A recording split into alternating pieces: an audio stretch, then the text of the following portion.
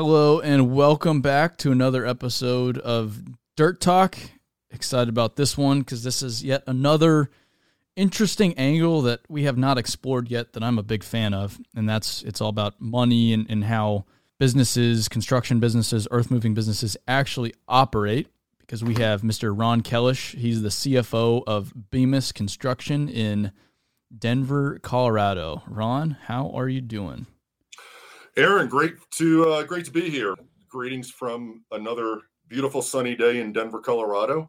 Happy to have you. I'm excited I've been looking forward to this one. I was saying this on the last one. I've been trying to figure out unique viewpoints to bring to the table and to explore, and you're definitely one of them because you're in a very unique position. As we were talking about before this, it's, you're a CFO, but you wear a lot of different hats within the Bemis organization. I guess our philosophy, and when we will probably be getting into, Larry Ames, who started Bemis Construction and his whole philosophy.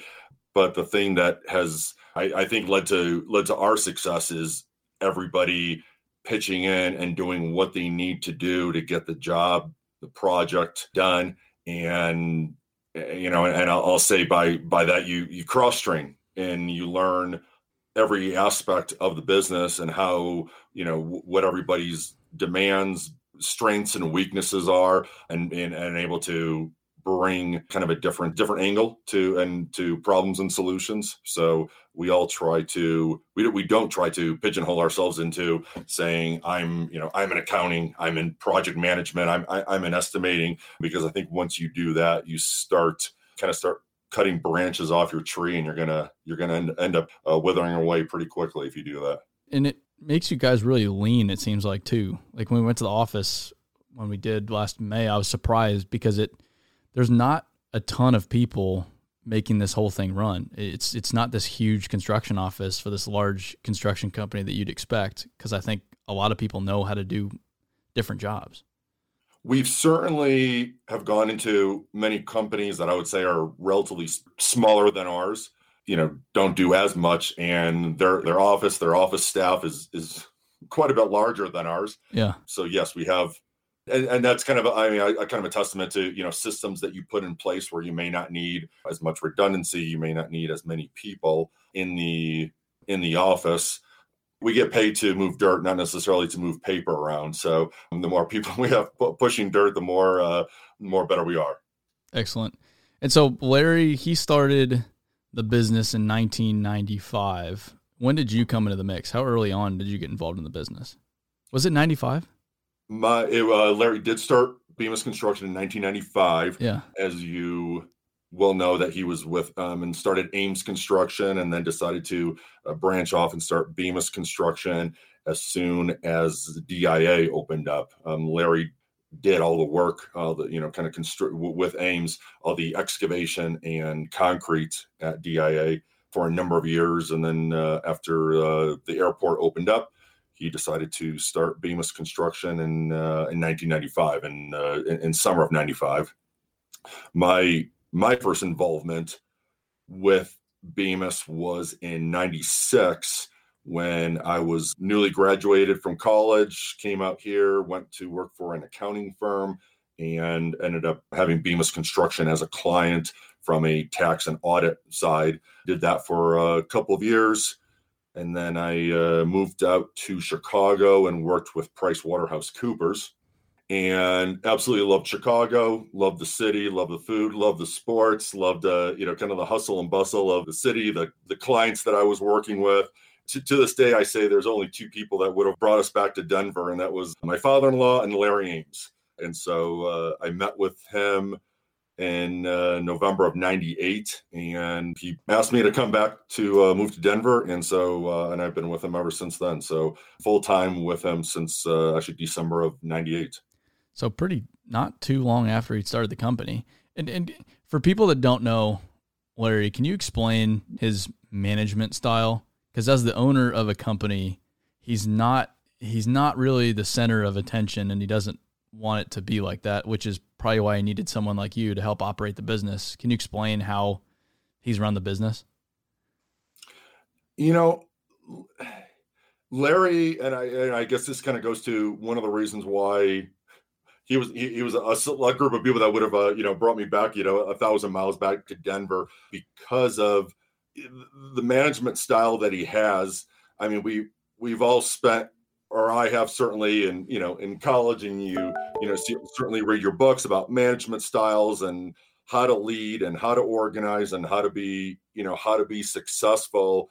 And I'm talking out of turn, or I don't know if he's read any of those books, but he certainly could write them, or I think books, probably be written about him because of the way his management style is just so focused on, like you said, he doesn't want to be a center of attention. So it's comes from a humble approach, yet lead with effectiveness, lead by example. I mean, he's 70 plus years old, and he's still out there in the field, first one sometimes on the job site and last one off, and is just passionate about what he does. And I think his passion comes through for his passion for his employees, passion for the clients, really taking an active approach to meeting the client's needs. I always, everybody that I've always talked to has always said, Larry's the type of guy that he doesn't need to write things down. His word is his word, and kind of an older traditional leadership style. And it's just a fascinating person to watch. And that and that also goes down to his family, his son and his son-in-law, who are actively manage the project or manage Bemis Construction, as well as the extended family and whatever capacity they're at. It's just it's kind of a great American story to be, and I'm glad to be part of it with the Ames family. So and Ames is a very legendary name in the construction world because of Ames Construction, which was Larry's father, Dick Ames. Why did he start the business? Did he just want to stay in Denver after DIA? And I know you said DIA, that's the Denver International Airport, and that was pretty much the largest earth-moving project in the United States at that time. That was a huge job. Did he just want to stay here? Or what was his rationale behind starting the company, leaving the family business, which was a very large construction company at the time? I think what motivated him was Ames got to be, just to what it is today, a great behemoth type organization. Yeah. And Larry was not, I guess, kind of really, it didn't motivate Larry to be part of this, I guess, giant corporation. He loved it. He loved what they did, but he was looking to probably, settle down with the kids, maybe kind of be in one place for a couple of years. And he just wanted to have that experience of starting something new. I think all great entrepreneurs, I don't want to say they get bored, but they want a challenge. And so whether that was acknowledged or that was just kind of part of it, wanting to start his own path in life and wanted to start something new. His initial thought was to create a company, have at the time just 6 scrapers, a dozer, and a blade and a water wagon. And the initial goal was to be able to visit every single job at least once a day and manage it, and not necessarily micromanage it, but just be able to have control over kind of every job. So I think it was certainly a challenge for him. I think it was a great opportunity. There, to this day, there is still good blood, I guess, between the other entities. There's another entity that's split off, and to this day, we will go and help each other. We'll subcontract with each other. We'll bid against each other and try to outthink everybody. And then at the same time, we'll end up trying to help and benefit an Ames company. So that makes it great, because I know that there's certainly a fair share of construction companies or any company for that matter, where son, daughter break off, they start their own company, and there's kind of a lot of animosity between them. And that's kind of testament to the Ames family. There's just not that animosity. They just love moving dirt and want to see other people be successful at it. And that includes competitors. So that's, I think, the reason why he ended up deciding to jump ship there for a little bit and start Bemis. So he buys just a little scraper spread, starts his thing. You're in Chicago. He teaches you, he convinces you to come back. What's the company like when you get there and in the early days? What was it like? And you said the intentions weren't really to grow. Obviously, it's grown quite a bit beyond a single scraper spread. Or, if it is a single scraper spread, it's a lot bigger nowadays than it used to be, and you guys move a lot of dirt. What were the early days of Bemis like? The early days was awesome because of which continues to this day, but the passion of Larry. One of the first jobs that we were involved with when I came aboard was a job in Roxborough, Colorado, which is the wind just tends to blow all morning long, and you tend to have this constant 20, 30, 40 mile an hour wind gusts. I recall getting out of a truck and Larry coming up and just having a great time. So the wind is blowing, and you can kind of picture somebody maybe on a beach taking sand. In this case, Larry's taking dirt and just sifting it from his hand, and this wind is blowing the dirt kind of sideways, and he puts his cup of coffee sideways. Dirt is blowing into some dirt is blowing into his cup of coffee, and he's commenting on how much he just absolutely loves moving dirt, and he'll even drink dirt. He just excitement. It was a kid in a sandbox, and that's what you kind of want, no matter, we kind of talked about my background is I never really had the intention or, working construction for different reasons. I never really thought about it. But when you see somebody who has such a passion and such a great business acumen, even though there's not degrees from war and up on the hallways of the office, you just had something where you could learn so much from somebody like that and be part of something really special.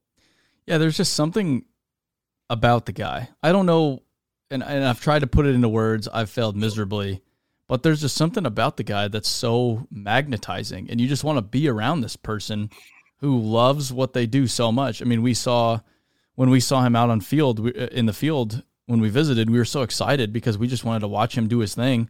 And there he is out with a grade rod, with a borrowed hard hat from the front office at the GC's, job trailer, because it was a warehouse commercial project, checking grade for the excavator operator. And you're just like, wow, this guy really, he just lives for this because it's all he does. This is where he wants, and he doesn't even have an office in the corporate office is the joke, right? He doesn't even have a spot in the office. No, he does not. He does not have a dedicated office. It's so funny. So what role, you didn't really have any intention of getting involved in construction company. You get swept up in this construction company, and Larry's story, first few years in, what has your role been in building the company?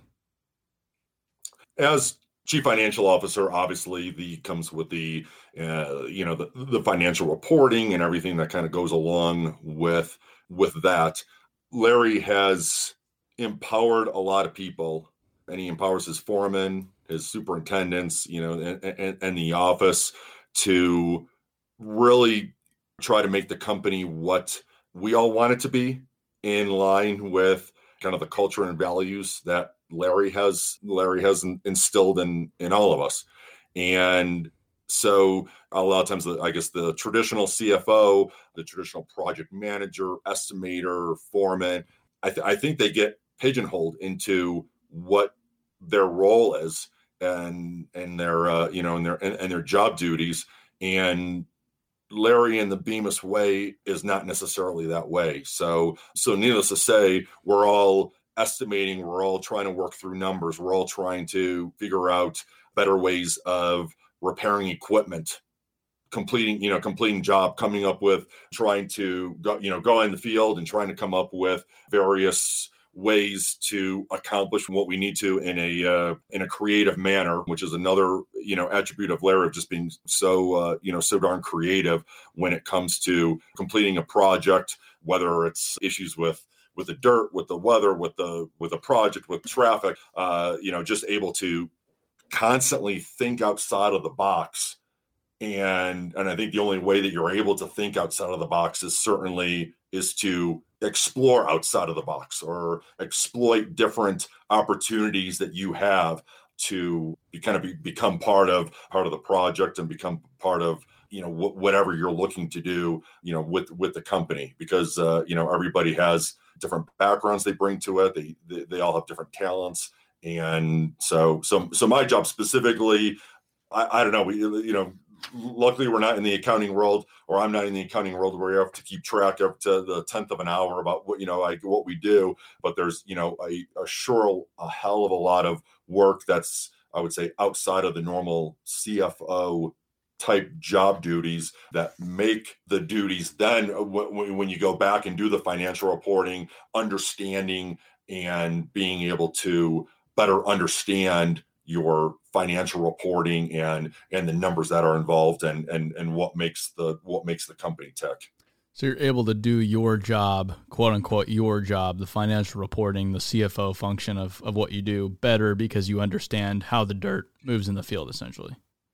Exactly, Aaron, and make decisions knowing how it affects the job, knowing how it affects people, knowing how it affects the public at large. If it's a matter of being able to complete a job and get a job done in a more timely fashion, I think from a financial perspective, a lot of people decide to just look at pure numbers and not realize all the intangibles that make a company truly succeed. And if you are just looking at and making decisions based on spreadsheets and numbers and pure bottom line, you're just going to be too short-sighted and make decisions that just aren't necessarily in agreement with the overall culture and values of the business. I see it in tax too. I was getting when I got my master's of taxation, you see a lot of people trying to run their company and run their finances to, I guess they're managing them from a tax liability as opposed to just managing their business and end up at the end of the day paying what you need to pay. And so they're making decisions to please other people as opposed to building their model of what makes them successful. So that's something that we at Bemis have always harped on of making sure everybody does whatever it is that's needed to get the job done. No, and I've seen that with our own business, like our own accountants or lawyers or whoever it may be. They look at things from their perspective. So the accountant's job is to minimize tax burden.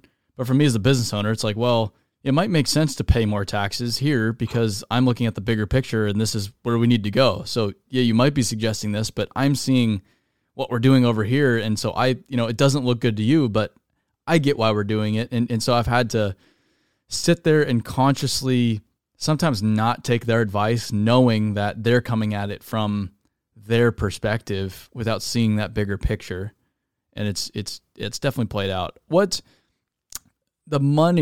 does money flow within a construction company? So you move dirt, you pick it up with a scraper, you put it down with a scraper, but how do you guys get paid? How quickly do you get paid? Is there problems with, not getting paid? How does the money flow through a construction company, an earth moving company of your guys' size? Well, certainly we generally speaking, we are getting contracts to move dirt at a cubic yard price. So we'll move X number of cubic yards, X number of dollars per cubic yard. And aside from that, there's obviously all the factors that we are involved with: hauling dirt, if you have to import, export dirt, certainly if the pipe, and then you start getting into some of the general contractor type projects that we are involved with, either as a subcontractor or a general contractor, where there's multiple trades on the project. So I guess like generally any construction company, we are submitting monthly pay applications to the various owners, and knock on wood, we usually get paid on time. And there's always those contractors or entities that may not pay, and so you always try to mitigate that risk as much as possible. but you always, I mean, the hardest part, I guess kind of with a construction company always is, having to purchase your materials, your labor, your fuel, basically having to cash flow that. So obviously with any construction company, cash flow is a challenge, and being able to maximize that cash flow, because most of our operators are not going to want to wait 60 days to get paid for the work that they're doing this week. We got to be paying them. So it is interesting.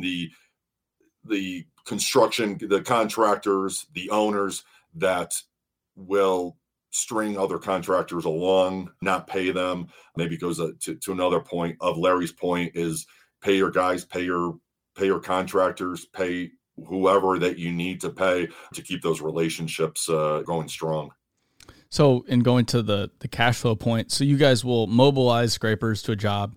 You'll start moving dirt. You'll be buying materials. You're burning diesel fuel, but you're not paid until they're not paying you up front to go move the dirt. You submit monthly applications saying, okay, we've moved X amount of dirt. Now pay us X amount of dollars for those yards moved. And then they might pay you 30, 60 days after you submit that application, in theory. So that's the gap you're trying to bridge as far as cash flow is concerned. Generally, you're at best, you're doing it. You're doing what the work that you need to do for 30 days, invoice a client, get paid 30 days after that. So you're looking at 60 days of having to cash flow every single project that you have for the 60 days. Correct. Yeah. Yeah, and that's the problem is you're trying to balance, use other projects to balance these projects starting, and you can't be starting too much at once, or there'll be a huge hole in cash flow, and that's what we've tried to battle as a business too, is just cash flow. It sucks when you're trying to grow the company because you're paying so much up front. For us, we have to hire all the people to do the work that we haven't done yet, but people need to get paid now, and so we've had to figure out how to bridge that gap. But I feel like people in the field misunderstand how earth moving companies get paid. It's not for a long time after you move the dirt until you actually see any of the money for it, it's kind of crazy compared to how other industries do it. Exactly. And there's no way that we would be able to, but I mean, we're obviously, we have to be complementary with our competition. Nobody's requesting cash up front for any type of site development project. Yeah. So you're 30, 60 days. And a lot of people, Aaron, when you're talking about cash flow issues, a lot of times people maybe who aren't necessarily knowledgeable about cash flow always think that maybe it's a kind of an older company in a very slow economic time or recessionary time. But generally speaking, the cash flow issues, the companies that have the most difficulty with that are those that are growing, and those that where their phone is ringing off the hook and they're getting all types of contracts and all types of orders, and they need the capital in order to be able to keep everything going. So so that's always a challenge. I mean, your phone can be ringing off the hook and you could be getting contracts left and right, but a lot of businesses, construction and non-construction companies, kind of going under because of the inability to initially cash flow and eventually get to where you have that buffer of being able to cash flow those projects. Yeah, no, that's my life in a nutshell right now. What you guys are really disciplined though when it comes to spending, like your equipment, for example, your equipment program and how you guys rebuild machines, and some of your scrapers have like a ridiculous amount of frame hours on them. You guys are really just using the machines for the job. It's not really about the big and flashy stuff, or you're not really trying to show off or trying to be anything you're not. You kind of have that humble disposition across the company, and that really goes into your equipment. It's you guys are very thoughtful about how you guys operate your equipment, and it probably yields a lot of great results as far as making money and profitability goes. I have to guess. If new and flashy equipment significantly increased our production out in the field, if you're looking at it purely from a cubic yards moved per hour per day or whatever, if a new flashy equipment assisted with that, we'd probably have a lot of new and flashy equipment. Yeah. But it just doesn't work out that way. So our equipment that does have thousands of hours on it and has a frame that's many years older than than any of our cars that we're driving, but rebuilding the engines, rebuilding the transmissions, and investing in that equipment has certainly given us I think kind of a consistency. Anytime you increase the variability of your operations, of your people in any respect, you end up sacrificing, I think, growth and the bottom line. And so consistency, to that point that you were talking about, is a big key and a big kind of underlying theme of what we like to achieve. Well, and it's not just consistency with equipment. It's consistency, it seems like, with the work you guys take on. I mean, you guys really haven't diversified your service offerings. You guys move dirt really well, and it seems like that's all you guys do is move dirt. I mean, the majority of your fleet is 631 scrapers and D9 dozers to push them through. I mean, that's what you guys do best, and it seems like that's all you guys have stuck with. Exactly. 80% of our equipment, the 631s and 627 scrapers. Yeah. And that's pretty much quote unquote hogging dirt. And we also, I guess, kind of storm pipe, and we have the excavators for various earth moving and utilities operation. But generally speaking, we are, primarily kind of a dirt moving operation. And the really only diversification that I could point to in the last 25 years would be the adapting to different market needs, different market segments, and being able to be successful at those endeavors. You look at 2008, and the residential market completely disappeared, and which led us to head up to Wyoming, head up to in North Dakota, and become contractors with heavy highway, and working with the Department of Transportations and various water resource entities. And then, played up in the Bakken oil fields for a couple of years, and then come back here. And, we're back in the kind of the early 2000s phase of the residential boom, and able to kind of take advantage of that and move dirt. There's always going to be dirt to be moved, whether it's for the residential or for the, for infrastructure, commercial, what have you. So our diversification is being able to go different places and just kind of try to be successful in other spheres. So I guess that's, and the fun thing is about business in general, there's no right or wrong way to do it. So some people believe in diversifying their offerings so they can function in any market in a specific location, whereas you guys are specialists. So it's hard to beat you guys on moving dirt quickly because you guys are the absolute experts in it. But then when markets change, you need to go adapt to that. And that means sometimes you need to go elsewhere to find the dirt to keep the scrapers fed, because they're very hungry and they need a lot of dirt to move every year. Exactly, Aaron. Yeah. It's interesting. It's cool to see how specialized you guys are, because there aren't many companies out there that are as specialized as you guys and as focused in just moving large quantities of dirt. It's really, really cool to see. And the projects you guys do are just fantastic. Well, and we like what we do, and we like the service that we're able to provide to our clients. I mean, nothing makes us happier than hearing, certainly from clients, that they can't believe how quickly we move dirt. It sounds, a lot of times it's not necessarily a sexy title or whatever, that you're the world's quickest dirt mover, but that's what we want to do. When you say that's what we're specialized in. And when you have clients who, for whatever reason, have to grab another, our competitor of ours, and they come to us, 3 months later and said, God, that you guys are just I guess kind of the apex of dirt moving, and you guys are able to get things done. I'll never use XYZ company again. And maybe they say the same thing. They use us for, competitors. I remember when we went to North Dakota and we built our first road up there back in 2014. And a gentleman who had been with the North Dakota Department of Transportation, he was retiring. So he had been there for, 30 plus years.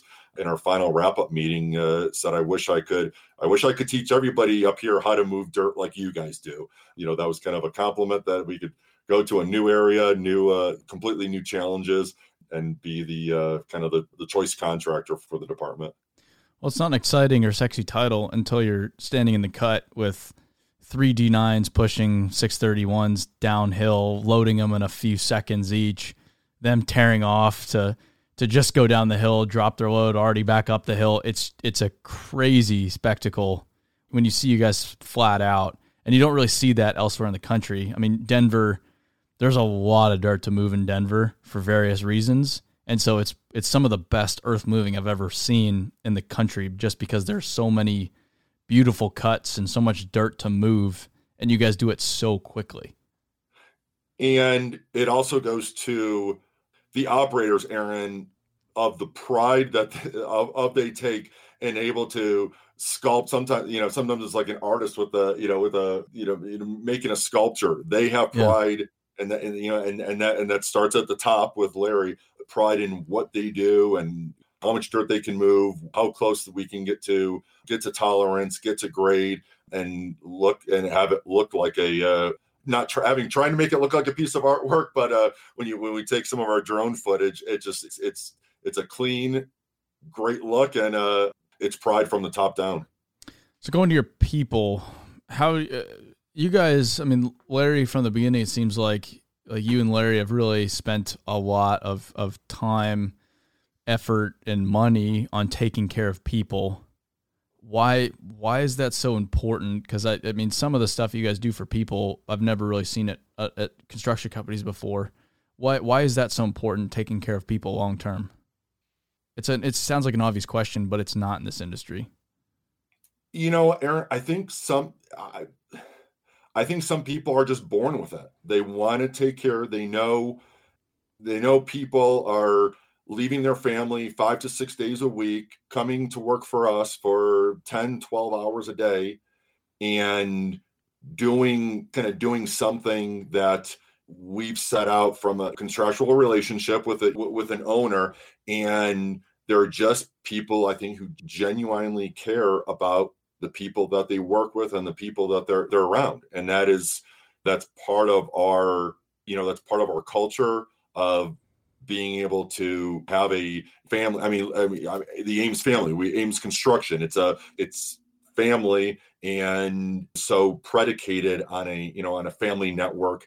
And Larry and, our superintendent, Billy, and Todd, just kind of, they're an extension of that family. And as much as humanly possible, try to treat everybody like our family and bring them on board and hope that they succeed or let me put it this way, if they don't succeed, our company's not a success. And so Larry gets it. A lot of people get it. Unfortunately, there's a lot of people who don't get it. But, Larry has been able to keep that dynamic going with trying to help people. There's an interesting book, if you ever get a chance to read it, by Charles Riley and Michael Tushman, called Lead and Disrupt. And there's a kind of a powerful chart in there. It's called this congruence model that basically puts these kind of the four factors of a business in kind of their own separate boxes. And the theory is that you need all the boxes to be equal in weight, as far as, you can't have a strong culture and then have a weak HR department or weak, human resources. So from that perspective, no one ever coached Larry on what the congruence model is, but somehow figured out that if we're going to have a strong organizational structure, a strong culture, and strong key success factors, you can't let that fourth piece, human resources, you can't have that weak, because that structure is going to fall like a house of cards, and you're not going to be able to sustain it. Can you talk to some of the unique benefits you guys offer your people? I mean, when we talked to Larry, one of the big things was just consistent hours. That's a big thing, especially in this industry, is offering people just consistency in their paychecks. And I know that sounds normal to people outside of construction, but especially in seasonal areas like a Denver, Colorado, that's pretty unusual. What are some of the things you guys do specifically to take care of your people? Right. And that, and that consistency. I mean, we kind of talked earlier about variability.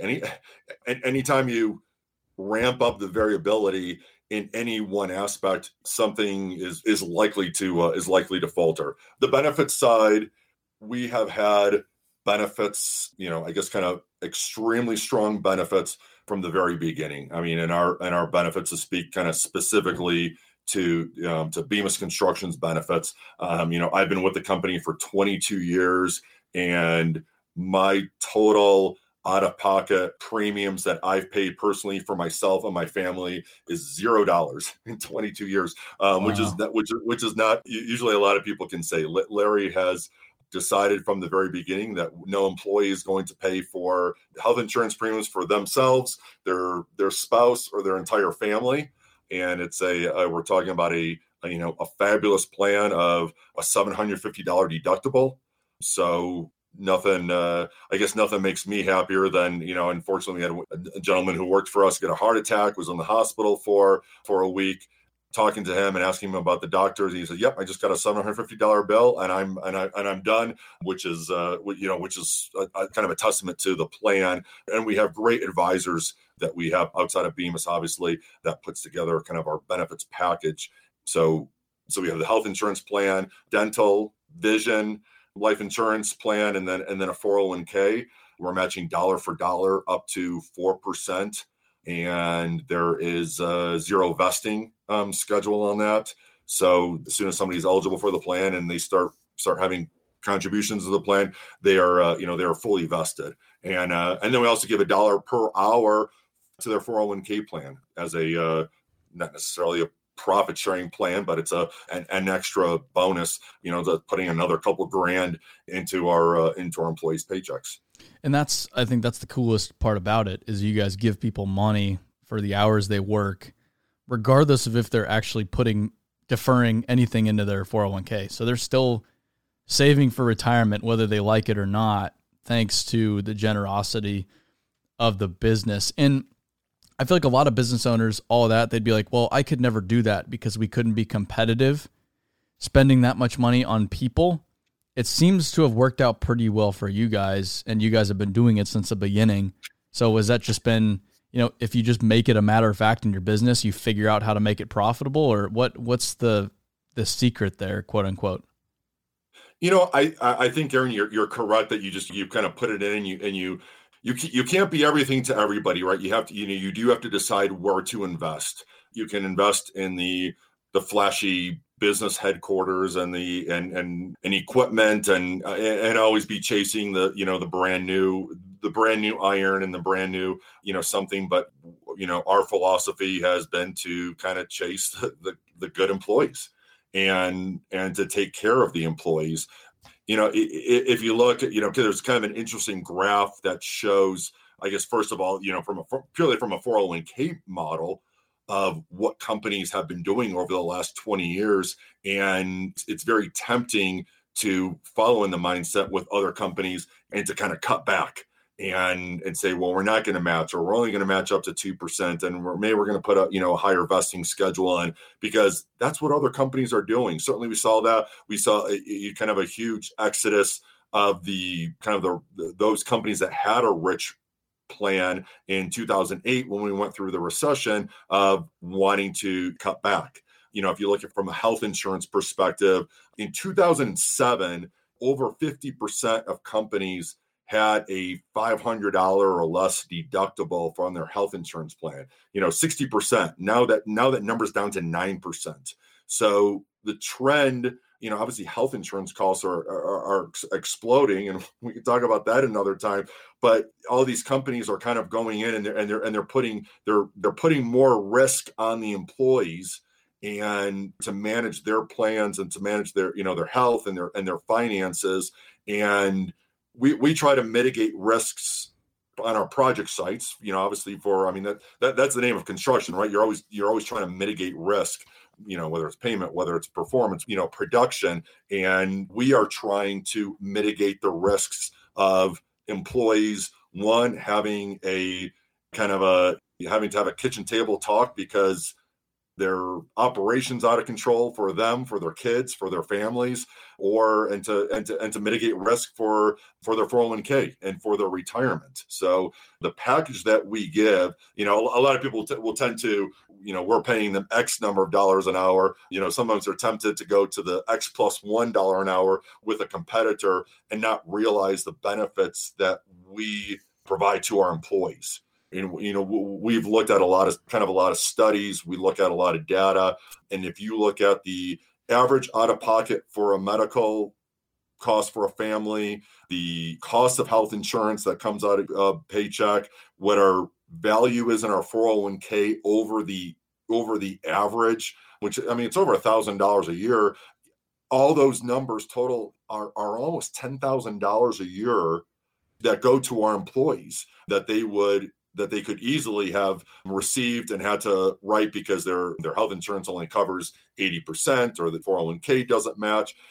If you put $9,000 away in for 20 years, even at a rate of like 6%, that's over $300,000. Yeah. And so it's we're talking real money and real value, and not having somebody have to make tough decisions about what they're going to do because they have a very difficult financial decision based on from a doctor's visit, and that's the last thing that we want. Again, we're trying to run this like they're our family. We want to help everybody.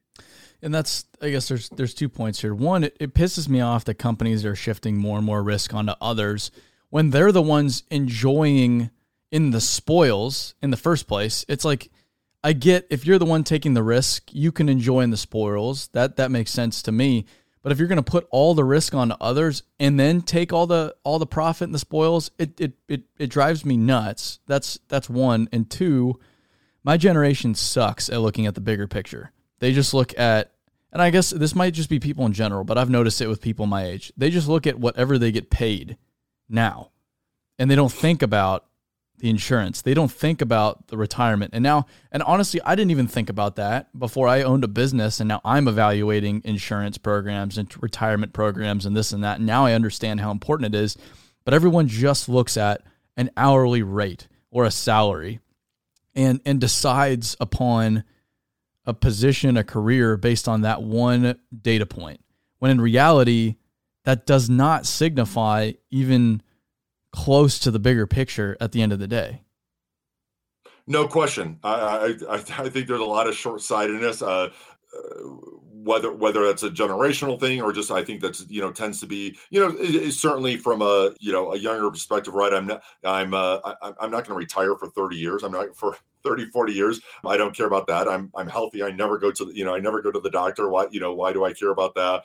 Then you start saving up, and after 10 years, you've made an extra 10, 20 grand at another company. But here comes a doctor's visit that puts you in the hospital, and all that money that you just made and that you probably, by the way, have not saved up is all equalized. And you could have been, mitigating that risk from day one.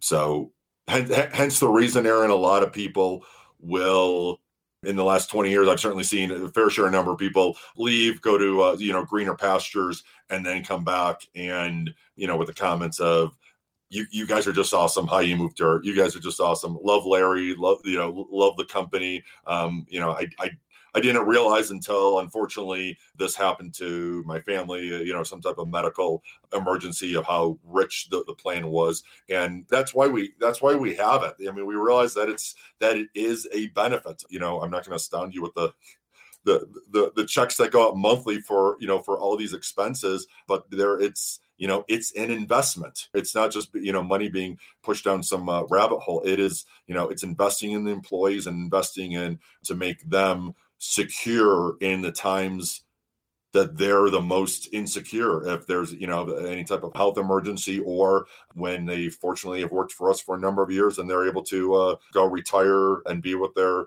spouse and their kids and their grandkids, that's nothing gives me more pleasure in having those exit meetings with the retirees and seeing a sizable wealth that they've built up in their plans. And that makes Larry happy. That makes me happy, because, again, their success, we're not successful unless they're successful.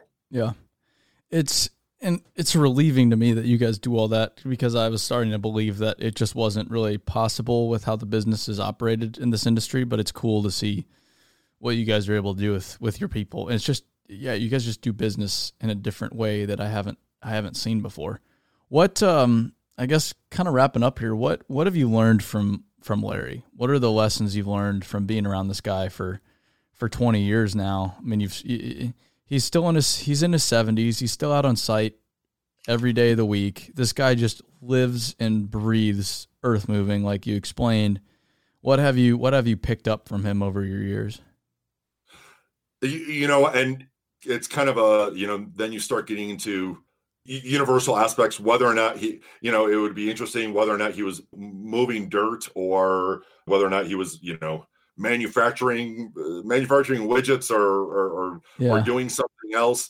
Kind of that passion and that care, concern, that culture that he wants is just so important, and just so many rewards for himself, for the company, for so many people, so kind of just that consistency of being able to be best in class at no matter what you do, and this kind of gets to the back, growing up, as a lot of people aren't saying, I want to move dirt, but there is, there's something to be said about working in a company that's best in class in any type of realm, because there's so many organizational, operational, kind of goals and challenges that they're all the same, right? I mean, cash flow. I mean, you talk about, if we're talking about restaurants or manufacturing or healthcare, cash flow is an issue. So you tend to have the same problems no matter where you go, or the same challenges. But when you can kind of wake up every day and say, I'm part of this, and my clients love our work, my employees love, kind of how we, take care of them. That's what's going to get you when you're, 80 years old and you're lying in bed or playing golf and saying, helped a lot of people. Well, Larry, when he's in his 80s, he's still going to be running scrapers. It wouldn't surprise me. It wouldn't surprise me. I don't think retirement's in his picture or in his future anytime soon.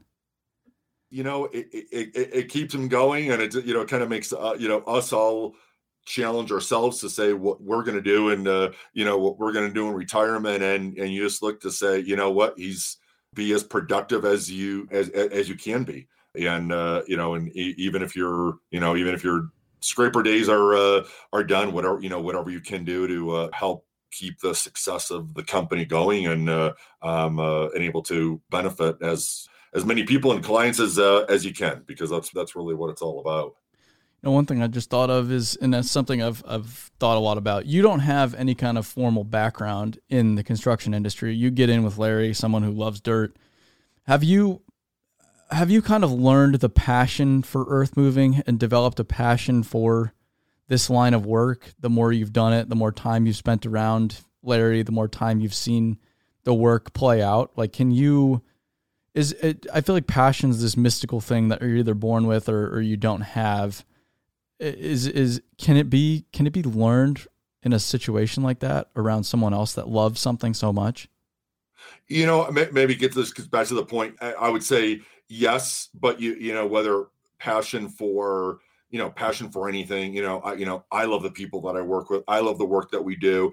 If by that, when you mean when I'm going past a job site or driving past a job site that we may have done, 20 years ago, and there is just that kind of like, yes, I was part of this, and I helped in whatever I did. And maybe I didn't get into a scraper and load it up and move the dirt to it, but being part of it and being able to say, maybe it's cheesy, but these people can get to their house quicker. But, with these new roads, or these people are able to have houses, and we're able to have a community and able to only have a 5-minute commute to work, as opposed to having an hour, because there wasn't a big development around them. And so kind of seeing that benefit, yes, I would say that it's, I've definitely have appreciated the whole site excavation, site work projects that we've done.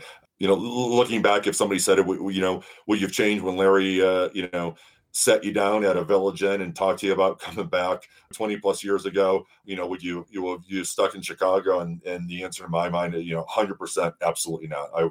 I would not have changed my mind. So I don't know if that's the answer to your question or not. Yeah, climbing the partner track at PwC is a little bit different than doing what you're doing now. That's for damn sure. It's completely different. Yes. And but it's when you work with the people that, it is the people that you work with that make kind of getting up and, when that alarm goes off at 5 or 5:30 in the morning, motivates you to go in and start the day and count beans as a CPA, or be in the field and count loads with, and have, come up with a new way of doing something. So, just the challenges have been pretty remarkable. And having somebody like Larry and the whole Ames family to have as a, as much as we like to think, we're a support structure for them, they're a support structure for us. And it's kind of a mutual exclusive benefits. It's a really fun environment. It's totally different, like I've said, than any other company I've seen. And I think I still remember I had to write you guys a note the first time I visited, because I was just like, I don't know what it is about this place, but there's just something that's different about this company than any other company I've been with. And I think it really is just the overwhelming humility that everyone has at the company. Like, you'd see the foreman for the job, I'd meet with him on a project, and then 5 minutes later, you see the guy with a bag of lath on his back, checking grade with an eye level in the cut in the middle of with 631s tearing past him. It's like, that's the foreman of the job. That's the guy running this thing.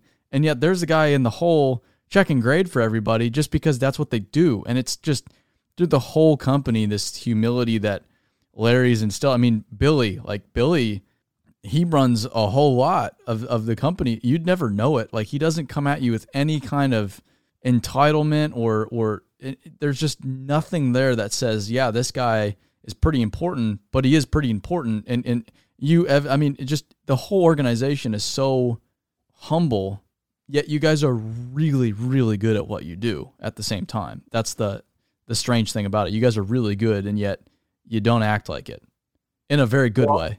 Everybody's somewhat working in unison, yet we all have our, specific duties, specific jobs, but in college I was a rower. And so you have this, obviously you have 8 guys in a boat plus a coxswain, and all having to move in complete unison, and you better end up, maximizing your output and help others maximize their output. Otherwise the boat's not going anywhere. Yeah. And, so there's a lot of times when you start thinking about the, whether it's congruence model, the whole aspects of what makes Bemis great. And it is almost like we're all in this boat together. And if there's a, one person out of sync, the boat's not going to go as fast as we want it to go. And hopefully at the end of the race, everybody, if there's medals to be given out, hopefully everybody in the boat gets a medal. Love it. All right, Ron. Well, I think that's what I got for you. If someone's looking for a job running a scraper, you guys are hiring for this upcoming busy season, right? We are always hiring great operators. You and everybody else, but Bemis Construction, they're among the best I've seen in the industry, and I say that in a very genuine manner. It's really cool what you guys do, so I'm excited to get back out there, hopefully in a few months, and spend some more time with Larry. We want to tell his story in a little bit more intimate of a manner. Just get to know him better. Thank you, Aaron, for telling our story. You do a fabulous job. BuildWitt does a tremendous job at, highlighting an industry that, has not traditionally been seen on, certainly as social media and other sites the way that you do it. So, hats off to you and your organization. You've certainly helped us a ton. We're excited to be working with you. Try to make you look pretty. Someone's got to do it. So, all right. Ron Kellish, Bemis Construction, thank you. And appreciate it. With that, everybody, I think we're all done here. So thanks for listening to another episode of Dirt Talk. Really appreciate it. Keep sharing. It's been awesome to see how many people are reaching out lately. all the people that, even people that have not thought about construction before now choosing to go to school for construction, work for a construction company, whatever it may be, because of them listening to the podcast, which is just wild to think that it's making that big of an impact. So I appreciate you listening, appreciate you sharing, and I'll see everybody on the next episode.